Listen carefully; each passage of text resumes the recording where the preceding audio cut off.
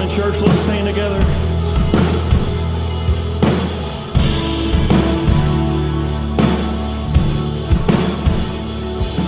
Sometimes on this journey, get lost in my mistakes.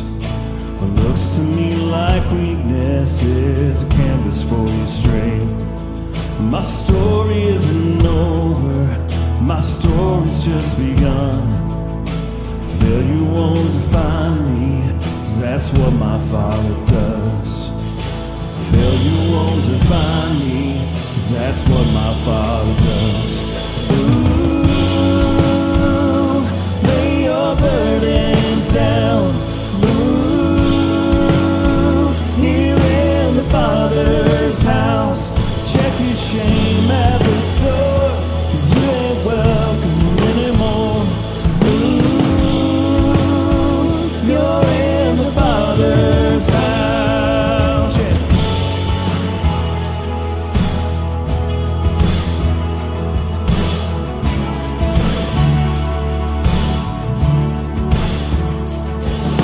Arrival's not the end game, the journey's where you are.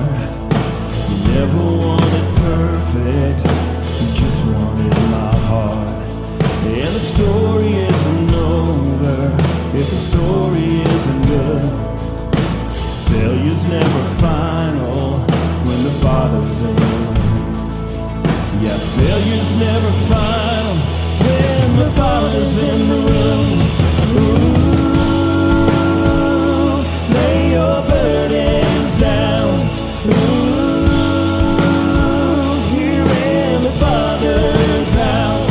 Check your shame at the door, 'cause it ain't welcome anymore. Ooh, you're in the Father's house.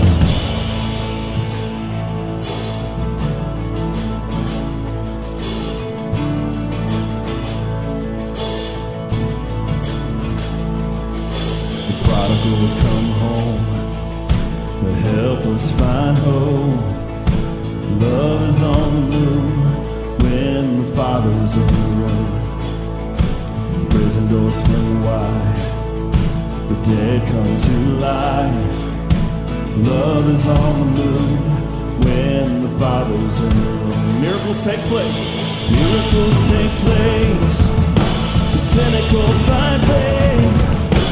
Love is breaking through when the Father's in the room. Jericho walls are breaking, the strongholds now are shaking. Love is breaking through when the Father's in the room. Love is breaking through when the Father's in the room. Ooh, lay your burdens down. Ooh, here in the Father's house. Check your shame at the door, 'cause it ain't welcome anymore. Ooh, you're in the Father's house. Ooh, lay your burdens down. Ooh, here in the Father's house. Check your shame at the door, 'cause it ain't welcome anymore. Ooh, you're in the Father's house. Come on, somebody give him a praise shout this morning.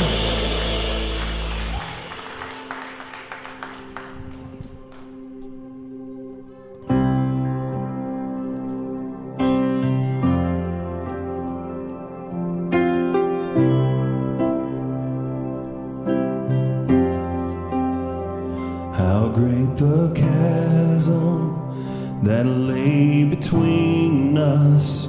How high the mountain I could not climb. In desperation, I turned to heaven and spoke your name into the night.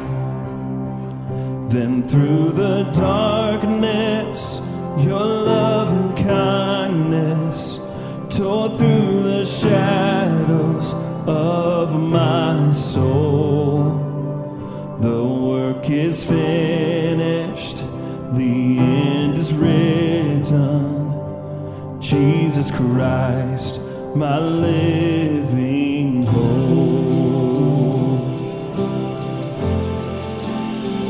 Who could imagine so great a mercy? What heart could fathom such boundless grace? The God of ages stepped down from glory to wear my sin and bear my shame. The cross is spoken, and I am forgiven. The King of Kings calls me his own. Beautiful Savior, I'm yours forever. Jesus Christ, my living hope. Come on, sing hallelujah. Hallelujah.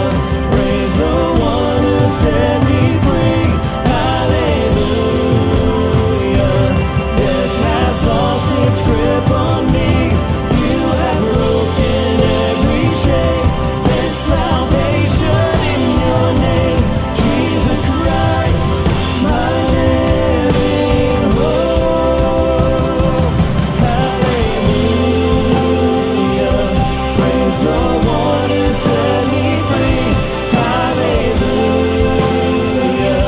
Death has lost its grip on me. You have broken every chain. There's salvation in your name. Jesus Christ, my living hope. Then came the morning that sealed the promise. Your buried body began to breathe. Out of the silence, the roaring lion declared the grave has no claim on me. Sing it again. Then came the morning that sealed the promise. Your buried body began to breathe. Out of the silence, the roaring lion declared the grave has no claim on me. Come on, Jesus, yours. Jesus, yours is the victory. Come on, we have the victory in Jesus. Hallelujah. Praise the one who set me free. Hallelujah. Death has lost its grip on me. You have broken every chain. There's salvation in your name. Jesus Christ, my living hope. Hallelujah. Praise the one who set me free. Hallelujah. Death has lost its grip on me. You have broken every chain. There's salvation in your name. Jesus Christ, my living hope. Jesus Christ, my living hope. Oh God, you are my living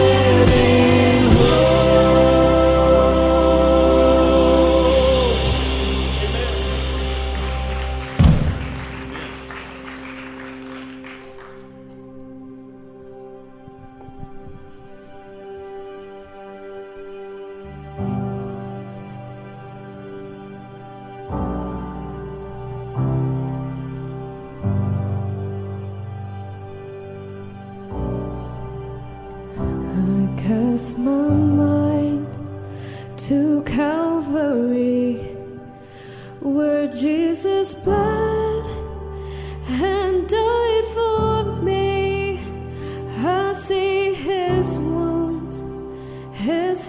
his feet, my Savior on that cursed tree. His body bound and drenched in tears, they laid him down in Joseph's tomb, the entrance sealed by heavy stone. Messiah still and all alone.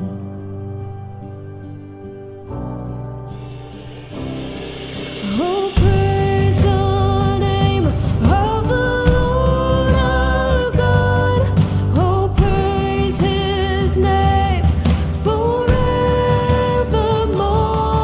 For endless days we will sing your praise, oh Lord our God. Then on the third, at break of dawn, the Son of Heaven rose again. Oh, trample death, where is your sting? The angels roar for Christ the King. Oh, praise the name of the Lord our God. Oh, praise his name forevermore. For endless days we will sing your praise, oh Lord our God.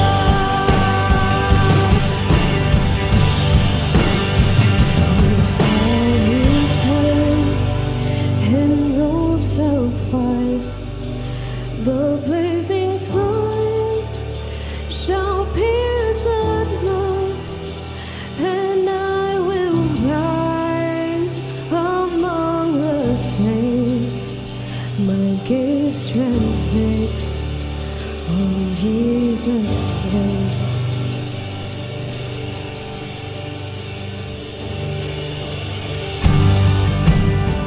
Who's looking forward to that day when our perishable bodies become imperishable? Amen. He's coming back. Church, are we ready?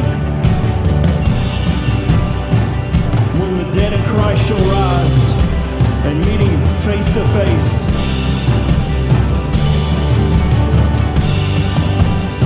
Come on, right where you are, just give him the praise.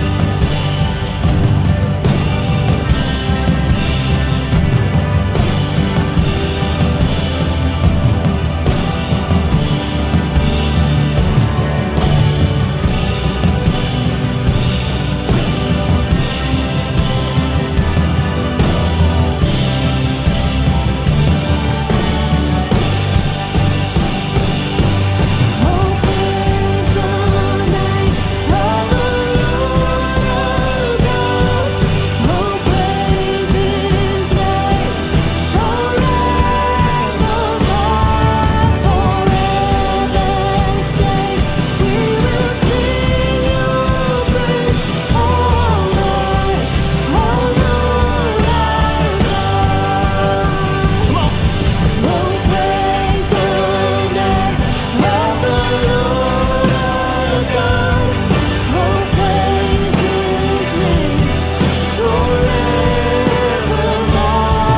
For endless days we will sing your praise, oh Lord our God.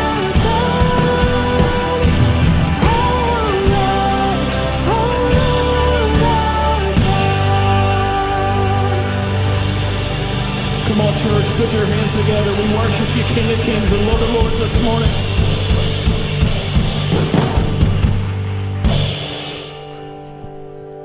How many people look forward to that day when we see our Savior face to face? Sometimes it's easy to forget that that's what we're working toward.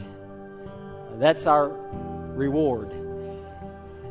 Bible tells us that there's coming a day that we praise Him while we're here. Then there's coming a day that we will see our Savior face to face.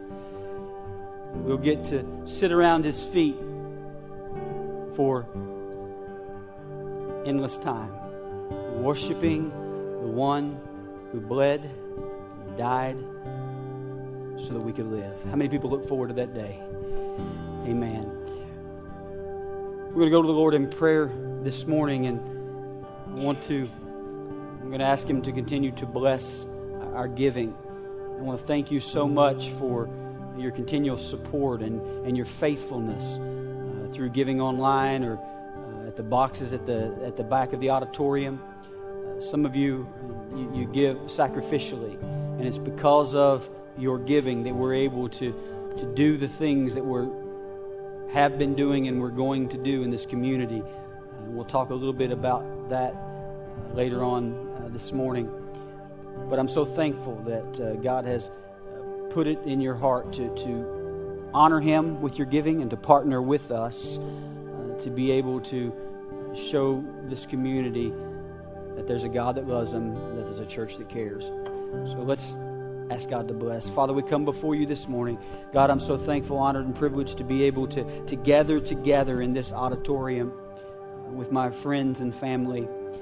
God, I pray that as we continue to worship you, God, out of our hearts, not out of obligation, but Father, as we worship you with our giving, God, I pray that you will bless it, and God, that you will use it for the upbuilding of your kingdom. God, that we can reach out to people who are lost and who are hurting. God, not so that our name can be built up. God, not so that the community could look at Gateway and lift us up. But God, as we lift you up, you've told us that you will draw people to you. And God, that's what's important. It's people coming to the realization of knowing that life is better with you. Father, I pray as we go into your word, Father, that you will help us to hear what it is that you would speak to us this morning, not through my words.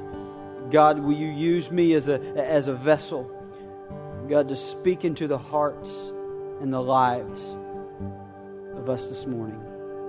In Jesus' name, amen and amen. Look at somebody and let them know that you are glad that they are at Gateway Church on this last Sunday in August. Now look to the person on the other side, and they automatically are going to know that they were your second choice. Let them know that you're glad they're here too. Look at them and say, don't be so prideful. We want to make you aware of a couple of things. The first thing we want you to know is that coming up in 2 weeks, college football started yesterday. Now, there was no games worth watching. Actually, Nebraska did play, and there is one weirdo here that is a Nebraska fan. I have no idea why. I do know why, and it's out of rebellion, but we can talk about that later. But college football started yesterday. Pro football will start, I believe, not this Thursday, but next Thursday. But the first Sunday of the NFL season, we have had a tradition of we get together and on that Sunday, and we have food, and we have a lot of fun. We have some fellowship. We have cornhole. We have games for the kids. We have food. Did I say that? So the reality is, how many people you don't eat on Sundays? Anybody not eat on Sunday? Good. So that means that you have to eat. So you might as well come eat with us. And we're looking forward to that. What you can do is, number one, you can pray for no rain. And number two, you can be here. And we love getting together. And so that is September the 12th. And it'll be after second service. And we will be gathering together, and as we have done in every year, I think, in the existence of Gateway, except last year. And we know that 2020 doesn't count. But we're looking forward to that. I want to welcome you. If you're a guest, thank you for being here. We find it a privilege that you've chosen to be with us on this Sunday morning. And we look forward to what God's doing in your life and in the lives of those around you. Last week we started a series on the book of Philippians. And we said for the 4 weeks we were going to go through. How many people know how many chapters there are in Philippians? 4. It wasn't a trick question. There are 4 chapters in the book of Philippians. So what we're doing, last week we looked at Philippians chapter 1. This week we're going to look at Philippians chapter 2. What do you think we're going to look at next week? Yes, thank you, Chris. Philippians chapter 3, we have some quick learners. And then you can tell school's back in session. And then we have Philippians chapter 4 the following week. So this week is Philippians chapter 2. We know that life is filled with choices. Life is filled with choices. If we're being honest, there are some choices that just really aren't that important. And then there are some choices that we have to make that have a great effect on our story, a great effect on our life. As I have went through life and you try to learn from your mistakes. Anybody, you like to learn from your mistakes, right? That's the way that we mature. I have realized that for so long, and sometimes I still do it, I make a mistake. And that mistake is that I understand and realize that there are a couple of choices that I can make on Saturday night that will greatly affect how my Sunday goes. The first thing that really makes a difference on my Sunday morning is a choice I make on Saturday night is what I'm going to wear. Laying out my clothes on Saturday. How many people lay out your clothes for Sunday morning on Saturday night? Nobody. Okay, thank you. We have one honest person. Everybody else too prideful to raise your hand. We'll get to you in a few minutes. I realize that sometimes I lay out my clothes. On the Sunday mornings that I do not lay out my clothes, I realize that when I go home and I find about 17 outfits on my bed. Because I put something on, taking it off. I know that don't... And I know there's no pressure on you, but I'm on TV. Okay, so I have to decide what I'm going to... And it's not pride. I have to decide what I'm going to wear. And if I don't, I'm running around like a crazy person trying to figure out what I'm going to wear.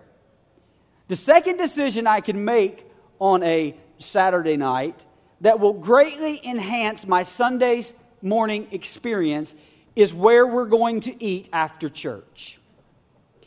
How many people stand around for 30 minutes trying to figure out where you're going to eat? And the problem is if you're going with a group of people, it makes it that much more difficult because you're trying to please everyone. And you've always got that one person in the crowd. Always that one person. You'll say, where do you want to eat? And you've been around them long enough, you know what they're going to say. They're going to say it doesn't matter. And you've been around them long enough to know they're going to say that it doesn't matter, but it really does. And you know that because where you want to eat? I don't care. Well, let's go here. No, I don't want that. Well, let's go here. No, I don't want that. Let's go here. Oh, we had that last week. Come on, am I preaching? Don't look at your spouse. Don't look at your spouse. Don't look at that people you always ate with. But you know there's always that one person. It is so liberating to walk in on a Sunday morning to that one person and look at them and say, we're eating here. You've already made it up. There's no doubt about it because sometimes it can be frustrating. Sometimes you stand around for 30 minutes trying to figure out where you're going to eat, and finally you get so frustrated, you go home and eat a bowl of cereal. And you're mad the rest of the day. So there are some choices in life that we can make that will make our life easier. As we look at other things that maybe are even more important than what we're going to wear or what we're going to eat. There's things and choices in our life that we can make that will dramatically improve it. So last week we started a series that we've entitled, By Choice, Not by Chance. By choice, not by chance. And so what we're looking at over a 4-week period is we're looking at how the author of Philippians, Paul, he made choices not determined on his circumstances.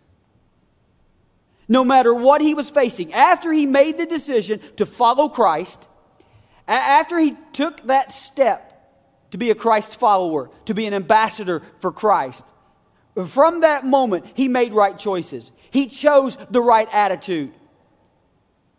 He chose having joy over discouragement.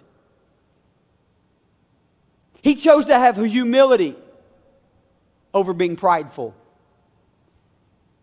He chose to be content, even though sometimes he was lacking. He chose to put his past behind him. And we all know that Paul had not a real good past before he came to Christ. But he chose to put that behind him and to press on. Paul was always rising above his circumstances. He was always making the right choices. Why? Because he understood that becoming like Christ, it wasn't just going to happen. It was going to take him making some hard, tough choices. Last week we talked about choosing confidence, being joyful. We said that we can be confident in 4 things. There's 4 things that Paul talks about in the first chapter of Philippians that we can be confident in. The first thing we can be confident in is in our Savior. We can have confidence in the one who died for us. We can have confidence in our steps. We know that the Bible tells us that the steps of the righteous are ordered by God. And sometimes we go through things and it looks like that we're going in a direction and we're going in a way that doesn't make any sense to us. But we can be confident in knowing that if we're in Christ, He is ordering our steps. We talked about being confident in our struggles. Listen, we all know life is hard. If I would go around this morning and ask people, give you a microphone and let you tell us the struggles that you have. We used to do that in church. It was called testimony service. But it always ended up being, a lot of times, you had to talk about the struggle before you could talk about the testimony. And that's the way life is, right? There's going to be struggles. There's going to be difficulties. But we can be confident in knowing that God is in those struggles. That God is in the storm. And that there's reasons for it. And then we talked about being confident in life and death. And Paul told us, he said, listen, I'm confident that if I'm here, I'm going to do a good work. I'm going to help promote the gospel of Christ. He said, but whether I live or I die, he said, to live is Christ and to die is gain. Why? Because he was confident in life and death. In all of those things, Paul was confident.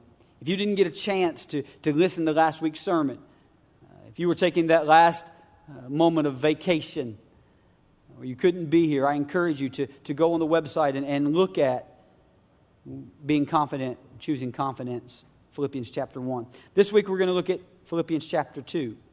I want to start out in sort of the middle of the chapter, verse 12. Philippians chapter 2, verse 12 tells us, therefore, my dear friends, as you have always obeyed. Remember, Philippians was a book that was being written to a group of people who were doing it right. Most of the things that Paul wrote and most of the letters that he wrote were written because people were doing things wrong. But to the church at Philippi, he said, as you have always obeyed, not only in my presence, but now much more in my absence. So he's praising them. He said, listen, you obeyed when I was here, but when I left, you've even obeyed even more. Continue to work out your own salvation with fear and trembling. Now we look at this verse and we say, well, what does it mean to work out? Well, we notice that it doesn't say work for, because we know that our salvation doesn't come through anything that we can do.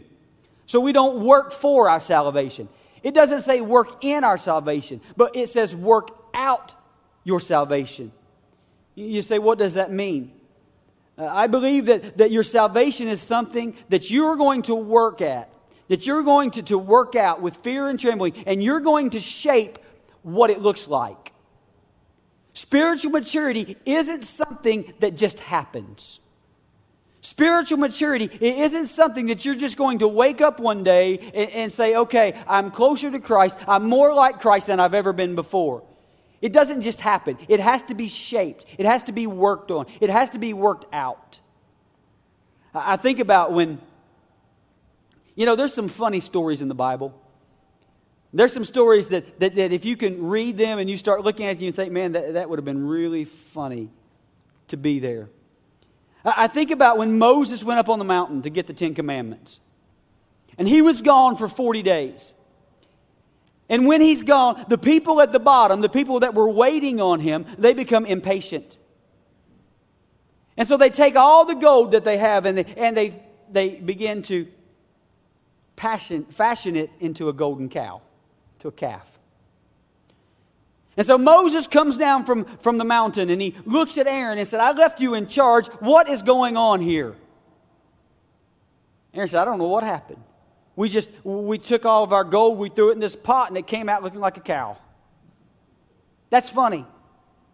Why is it funny? Because I can promise you it just didn't happen that way. It had to be shaped. It had to be formed. Someone had to want to work it out so that it looked like a cow. What are you saying, Pastor? I'm saying it wasn't by chance, it was by choice. And the same thing is true in our Christianity. It's not by chance, but it's by choice. In chapter 2, Paul talks about choosing humility. He says it is so important to choose humility over pride. It's important to choose humility over pride. So I want to look at some things about being humble. Now, if you're from southern West Virginia or southern Kentucky, eastern Kentucky, that word's not humble, it's humble. Anybody ever heard somebody say that? My grandfather used to say that, Lord, keep me humble. I was like, what happened to the H? It's really humble. But maybe they thought they were more humble by leaving the H out, being humble. If you say humble, I'm sorry. When you're preaching, you can say what you want. You can say humble, I don't care. Because God knows your heart. God knows you have the right motive. That's the first thing about being humble. Humility has the right motive. It has the right motive. Humility starts in your heart.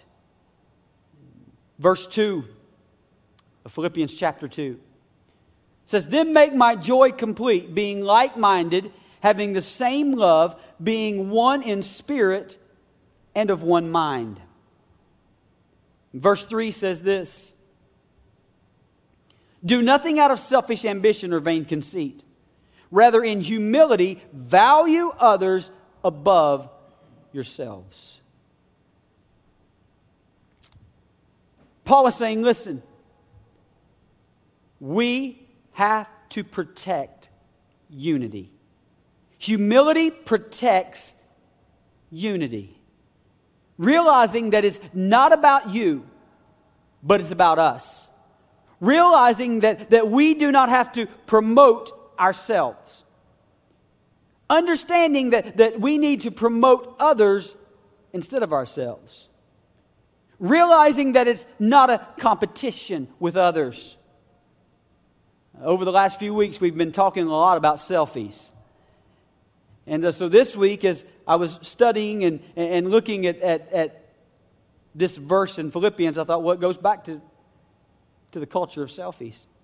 So I did a little research. Now, I don't know who does this research or how they do it. They never called me and asked me. That's usually how most research goes. But I realized, and I did a little research, so we're going to go with it. 93 million selfies are taken around the world in one day. Now, it's not your job to get all 93 million, okay?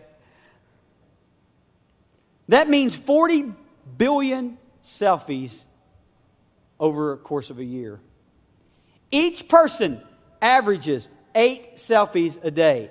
Now you're sitting there thinking, I don't take 8 selfies in a day. Believe me, there's people who make up for your lack, okay? The average person will take over 25,000 selfies over a lifetime. Why is that? Because we live our lives saying it's all about me. Look at my outfit. Look at what I'm doing. When humility says it's about us. Pride says it's about me. But the Bible is very clear about pride. It talks a lot about pride. What pride can do. We see from the very beginning of time that pride can divide. You say, where do you see that, Pastor? Well, you see that in the very beginning in heaven. Pride divided heaven. If pride can divide heaven, can I tell you that pride will divide your marriage?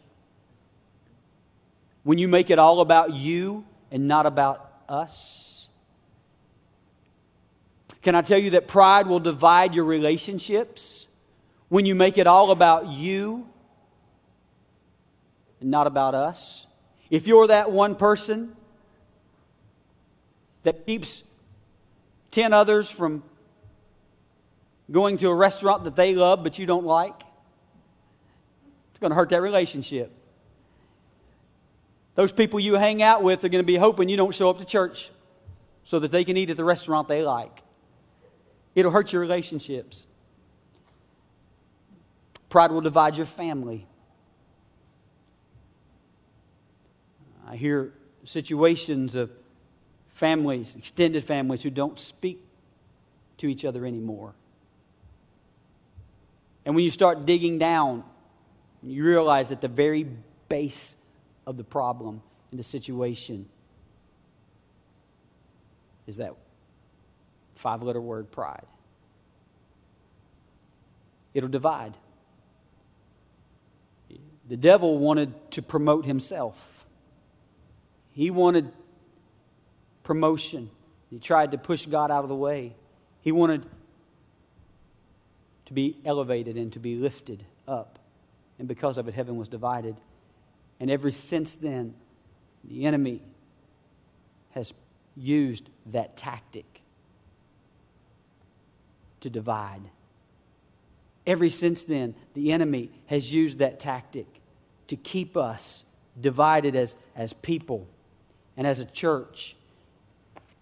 He tries to divide us. So as we begin to look at the book of Philippians, we know that humility will protect unity. Humility will protect the unity that we can have with each other. And when we don't have that, it becomes an issue. It becomes a problem. Humility has the right mindset. It has the right mindset. The Bible tells us that first of all, it happens in our heart, and then it has to take place in our mind. It's about the way that we think. It's about the way that we allow the enemy to affect our lives through our minds. The way that we see ourselves. The way that we see ourselves determines our humility. It determines the way that things go. It has the right mindset. Humility starts with security. You see, that's the problem. If you don't know who you are, if you don't realize who you are, you're always going to be trying to prove who you are. You're always going to be trying to promote yourself. When we look at Jesus, we understand that Jesus was sure of who he was. And when we look at humility, we understand that humility isn't looking down at yourself, but it's coming down from yourself. Chapter 2, verse 5 and 6 says this: in your relationship with one another, have the same mindset as Christ Jesus. What was his mindset?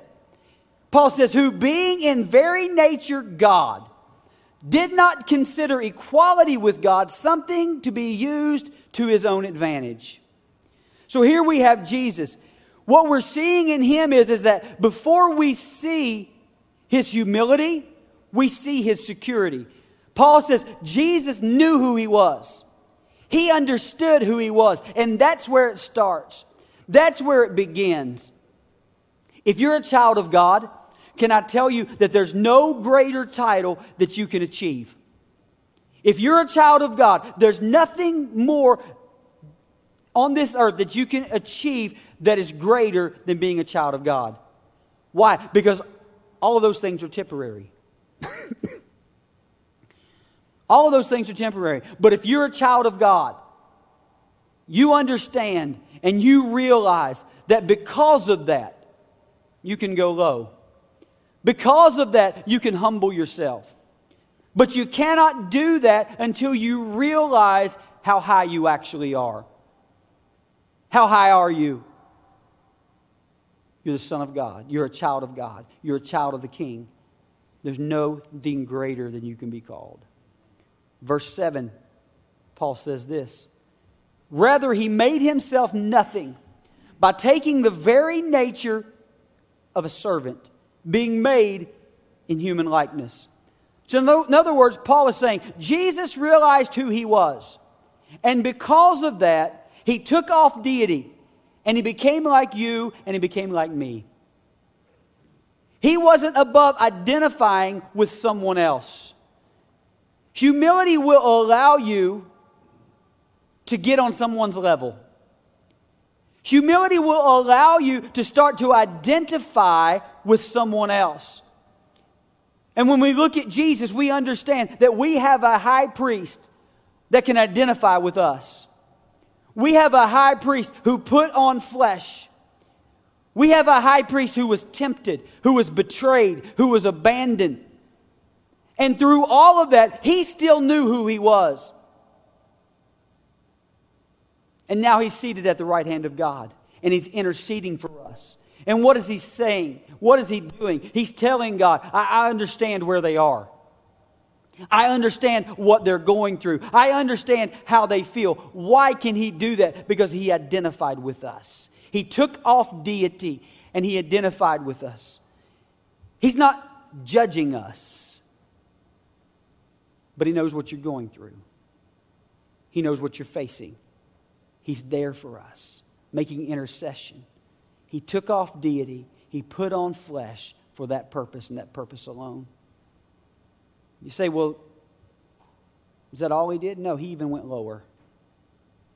He even went lower. It says he took off deity so that he could identify with us, and then he became a servant. And we remember right before he was to go to the cross, the Last Supper, how that Jesus sort of just summed up the whole reason that he came. He said he came to serve, not to be served. He became a servant. And in that moment, he grabbed a towel and he washed the dirty, stinky feet of 12 men. Everyone was blown away. Here he is washing their feet. He couldn't get any lower in that moment. But he was able to do that because he knew how high he was. And what was he saying in that moment? He's saying, listen, none of you are above serving. None of us are above serving. I mean, if Jesus, Son of God, wasn't above it. He washed their feet. And then he sat down and told them, he said, I'm your Lord. I washed your feet. Do you think you can do that for someone else? Can you become a servant? You think, well, that's as low as he could go, right? Being a servant. He didn't stop there. Verse 8 goes on to tell us that he went even lower. And being found in appearance as a man, he humbled himself by becoming obedient to death, even death on a cross. What was he saying through that? He was saying, not only am I a servant, he said, I'm submissive. I'm submissive. He was equal with God. And he said, God, even though I'm equal with you, I'm going to submit to you. This morning we have to realize that none of us are above submitting to someone else. I mean, we read what happened. Jesus prayed to the Father and he says, God, Father, I really don't want to do this. I really don't want to suffer through this. I really don't want to go to the cross. But if you want me to, I will. What was he doing? He was surrendering himself. We talk about and we think about why do people lift their hands in worship? Why do we do that? Does it draw us closer to God? Maybe yes, maybe no.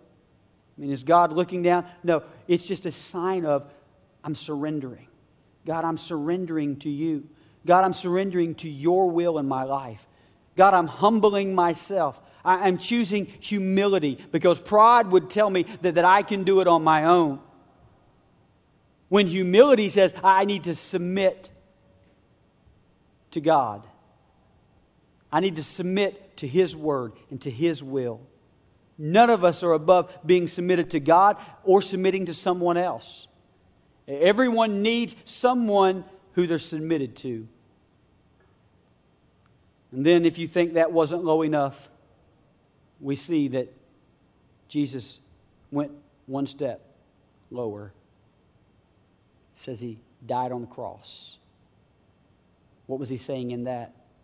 He was saying that if I, the Son of God, am willing to sacrifice, if I'm willing to humble myself, to hang on that cursed tree that we sang about a few minutes ago, if I'm willing to humble myself, to step away from my pride, the Bible says that He could have called 10,000 angels. That would have been the prideful thing to do. But He said, no, I'm willing to sacrifice. And if He's willing to sacrifice, none of us are above sacrificing. Jesus said, if anyone wants to be like me, what do they have to do? They have to take up their cross and follow me daily. None of us are exempt from it. If we want to be like Christ, we have to be willing to sacrifice. You see, God's kingdom is different than the world. Because in the world, the way that you are lifted up is by promoting yourself. The way that you're lifted up is by tooting your own horn. But in the kingdom of God, it's different. In the kingdom of God, the way up in God's kingdom is actually down. Humility doesn't come to demote you. Being humble doesn't demote you. Let me tell you what it does. It promotes you. It promotes you. Those people who are serving, who are sacrificing, they're the ones that get promoted. Verse 9, Paul writes, therefore God exalted Him to the highest place and gave Him the name that is above every name. So here Jesus is. He's taken off deity, put on flesh. He's served. He sacrificed. And what happened in the kingdom? It says God made Him great. God made Him great. God exalted Him, gave Him the name that is above every name. Gave Him a name at which every knee must bow and every tongue must confess. Why is that? It's because He was willing to choose humility over pride. You know what makes you great? It's not fame. Humility gives you influence. Humble people have great influence. Someone who's willing to serve, someone who's willing to sacrifice, someone who's willing to be and choose humility, they have influence with the world. Why? Because the world, let's just be honest, people who aren't followers of Christ, a lot of times when they look at Christians, a lot of times when they look at the church, what they see are people filled with pride. People who look down on them. But you get someone who says, I'm a Christ follower, and they're willing to get their hands dirty. Someone who says, I'm a Christ follower, but I'm going to humble myself. I'm going to identify with you. Those people have influence because they've been willing to choose humility. Their name is empowered because they've chosen humility. God's kingdom is different than the world's kingdom. Your power and your influence doesn't come from your success, but it comes from humility. And if you humble yourself, God will exalt you. It's what happened to Jesus. You want validation? You want influence? Choose humility over pride. Because in God's kingdom, it was designed for promotion. It has the right mindset. Thirdly, humility has the right mentor.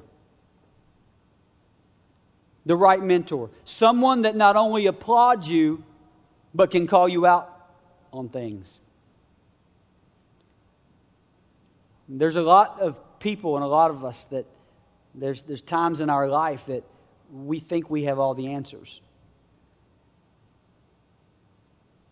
But we need someone in our lives to mentor us. Even as pastor of this church, I need a pastor. I need someone that I can go to. I need someone that is willing to speak into my life. Someone to mentor me. Because what happens is a lot of times is we get so puffed up in ourselves. We become so prideful. You know what Solomon says? Solomon says that pride will come and then destruction. And having the right mentor means that we have someone who we're allowing to speak into our life that will step in and keep us from going down that path and that path of destruction. In the book of Philippians, in chapter 2, Paul tells the Philippian church about someone who he's been mentoring. He tells them about Timothy. And in verse 22, he's writing this. He says, but you know that Timothy has proved himself, because as a son with his father, he has served with me in the work of the gospel. Now, we understand and realize that Paul and Timothy were not father and son. But Timothy had been willing to submit himself and had allowed Paul to speak into his life. So spiritually, they become like father and son. Timothy was willing to listen to Paul, to allow Paul to speak into his life. Can I tell you that being humble means that you're teachable?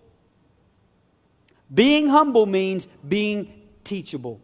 You ever been around somebody, maybe done work with somebody, that there was only one way to do it and it was their way? And there was no ifs, ands, or buts. This was the way it's going to be done. And you could say, listen, here's a better way to do that. And they would look at you like you were crazy. Because you were saying, hey, listen, I'm not teachable. My way is the right way. But being humble means being teachable. Being humble means show me what I'm doing wrong. Show me where I'm headed for destruction. You have to have people in your life that you know that's speaking into your life, and you have to know that they have your best interest at heart. Now listen, there are people that want to speak into your life, and unfortunately we've allowed them to speak into our life, but they are not looking out for your best interest. They are looking out for themselves. And they speak into your life, and sometimes you listen to them not realizing and understanding that it's not your best interest, and they don't really care about you. We look at a story in the Bible, Nebuchadnezzar. Nebuchadnezzar created the Hanging Gardens of Babylon. One day, he had this dream that a tree went up into the heavens. And fruit was abundant, and birds were everywhere, and it filled the earth. And in this dream, he hears an angel say, cut that tree down and leave its stump.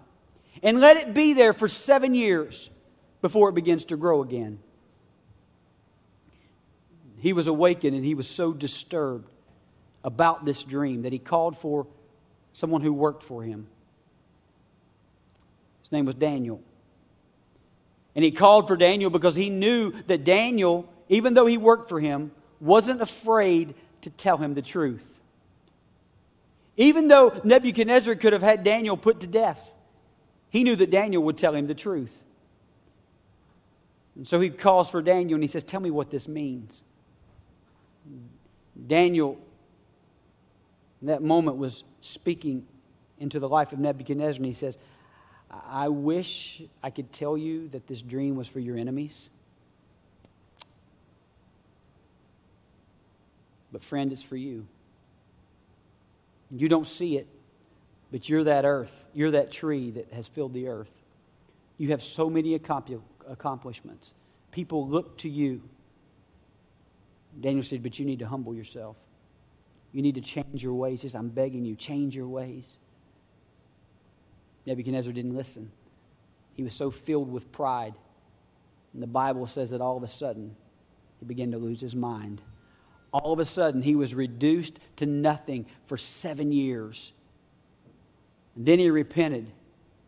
God restored him. And at the end of the chapter, he said, I had to learn the hard way. I should have listened. I should have humbled myself. Daniel had Nebuchadnezzar's best interest. And can I tell you that just like that God has our best interest at heart? God wants us to succeed. And sometimes you will maybe even hear an audible voice from God, but sometimes you have to understand and realize that God puts people in your life who truly have your best interest in mind. And they want to speak into your life. And those, can I say stupid? The stupidest thing you can do is identify someone that wants your best interest and not listen because you're too prideful. I can do it my way.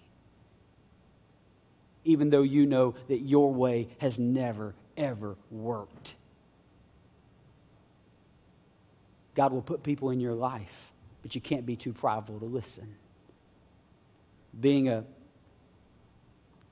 Man, I'm about to get on let me see if I've got time to get on a tangent. My watch says I should be done in 30 seconds. Uh-oh. Reset. Kids' church loves it when I reset.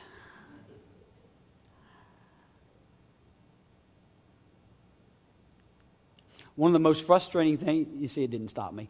One of the most frustrating things being a pastor, dealing with people, is knowing that you truly have their best interest at heart and them not listening. And maybe not even being a pastor. Maybe you have that kind of heart, but people won't listen. It's so frustrating.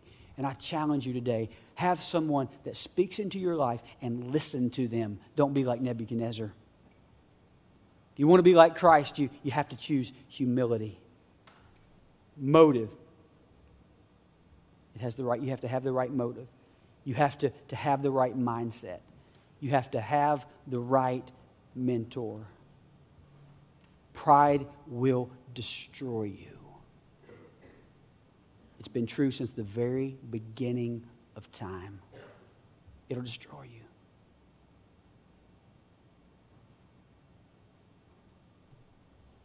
And the enemy realizes it. The enemy knows. He knows what caused him to fall.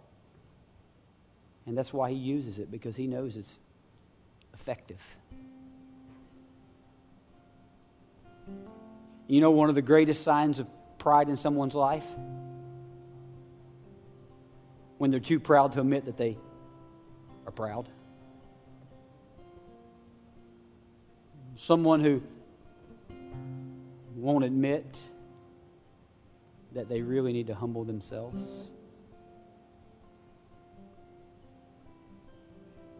And as I was praying this week and thinking, God, what would you have us to do? How can we, because it's one thing to come into a place like this or to listen to a sermon and to hear the Word of God.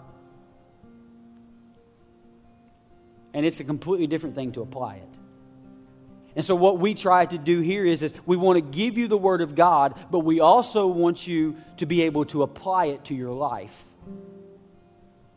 Because just hearing it and not doing it, you see, it works together. It's like walking up to a mirror and saying, man, I've got stuff all over my face. It's a mess. There's Doritos from 2 days ago right there in the corner.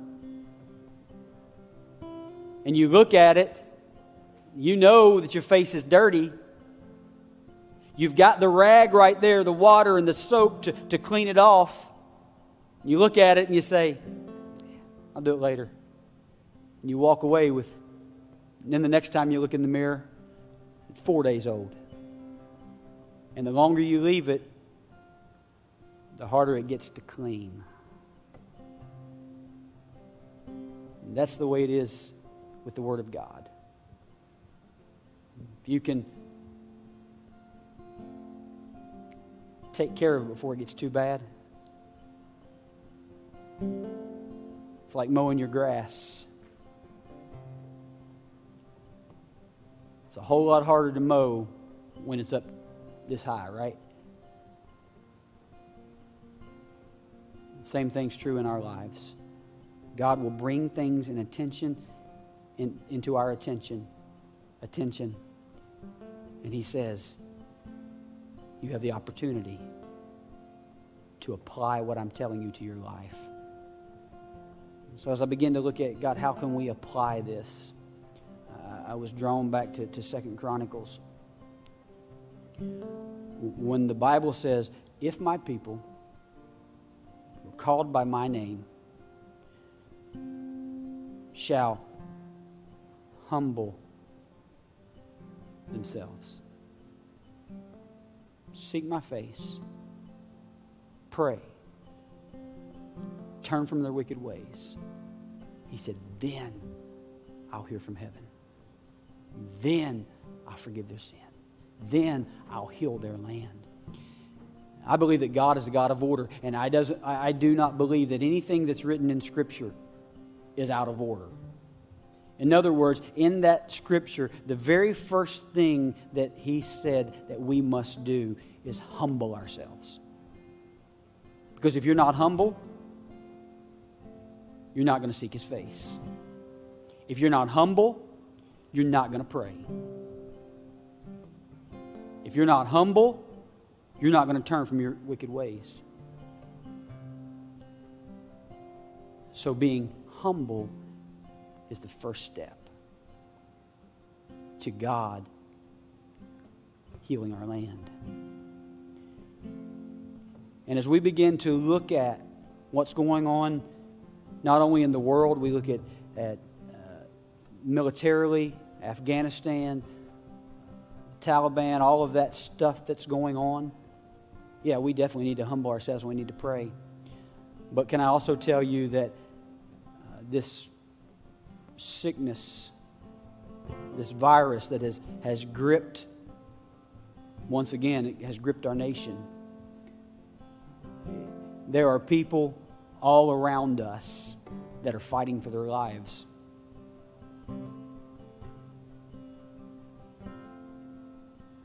There are people that I know that are laying in a hospital bed right now as we're sitting here. And so my way that we can apply this to our lives is by looking at that verse and saying, God, I'm humbling myself. I'm seeking your face. I'm praying because I need and we want our land to be healed, not only physically but spiritually. It needs to be healed.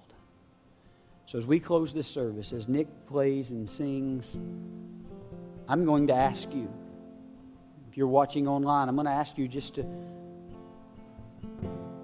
maybe kneel wherever you are. But those of you who are here with us today, I'm going to ask you, either at your seat or come to this altar. It would be awesome to see this altar filled with people humbling themselves before God and asking God, God, help take away my pride.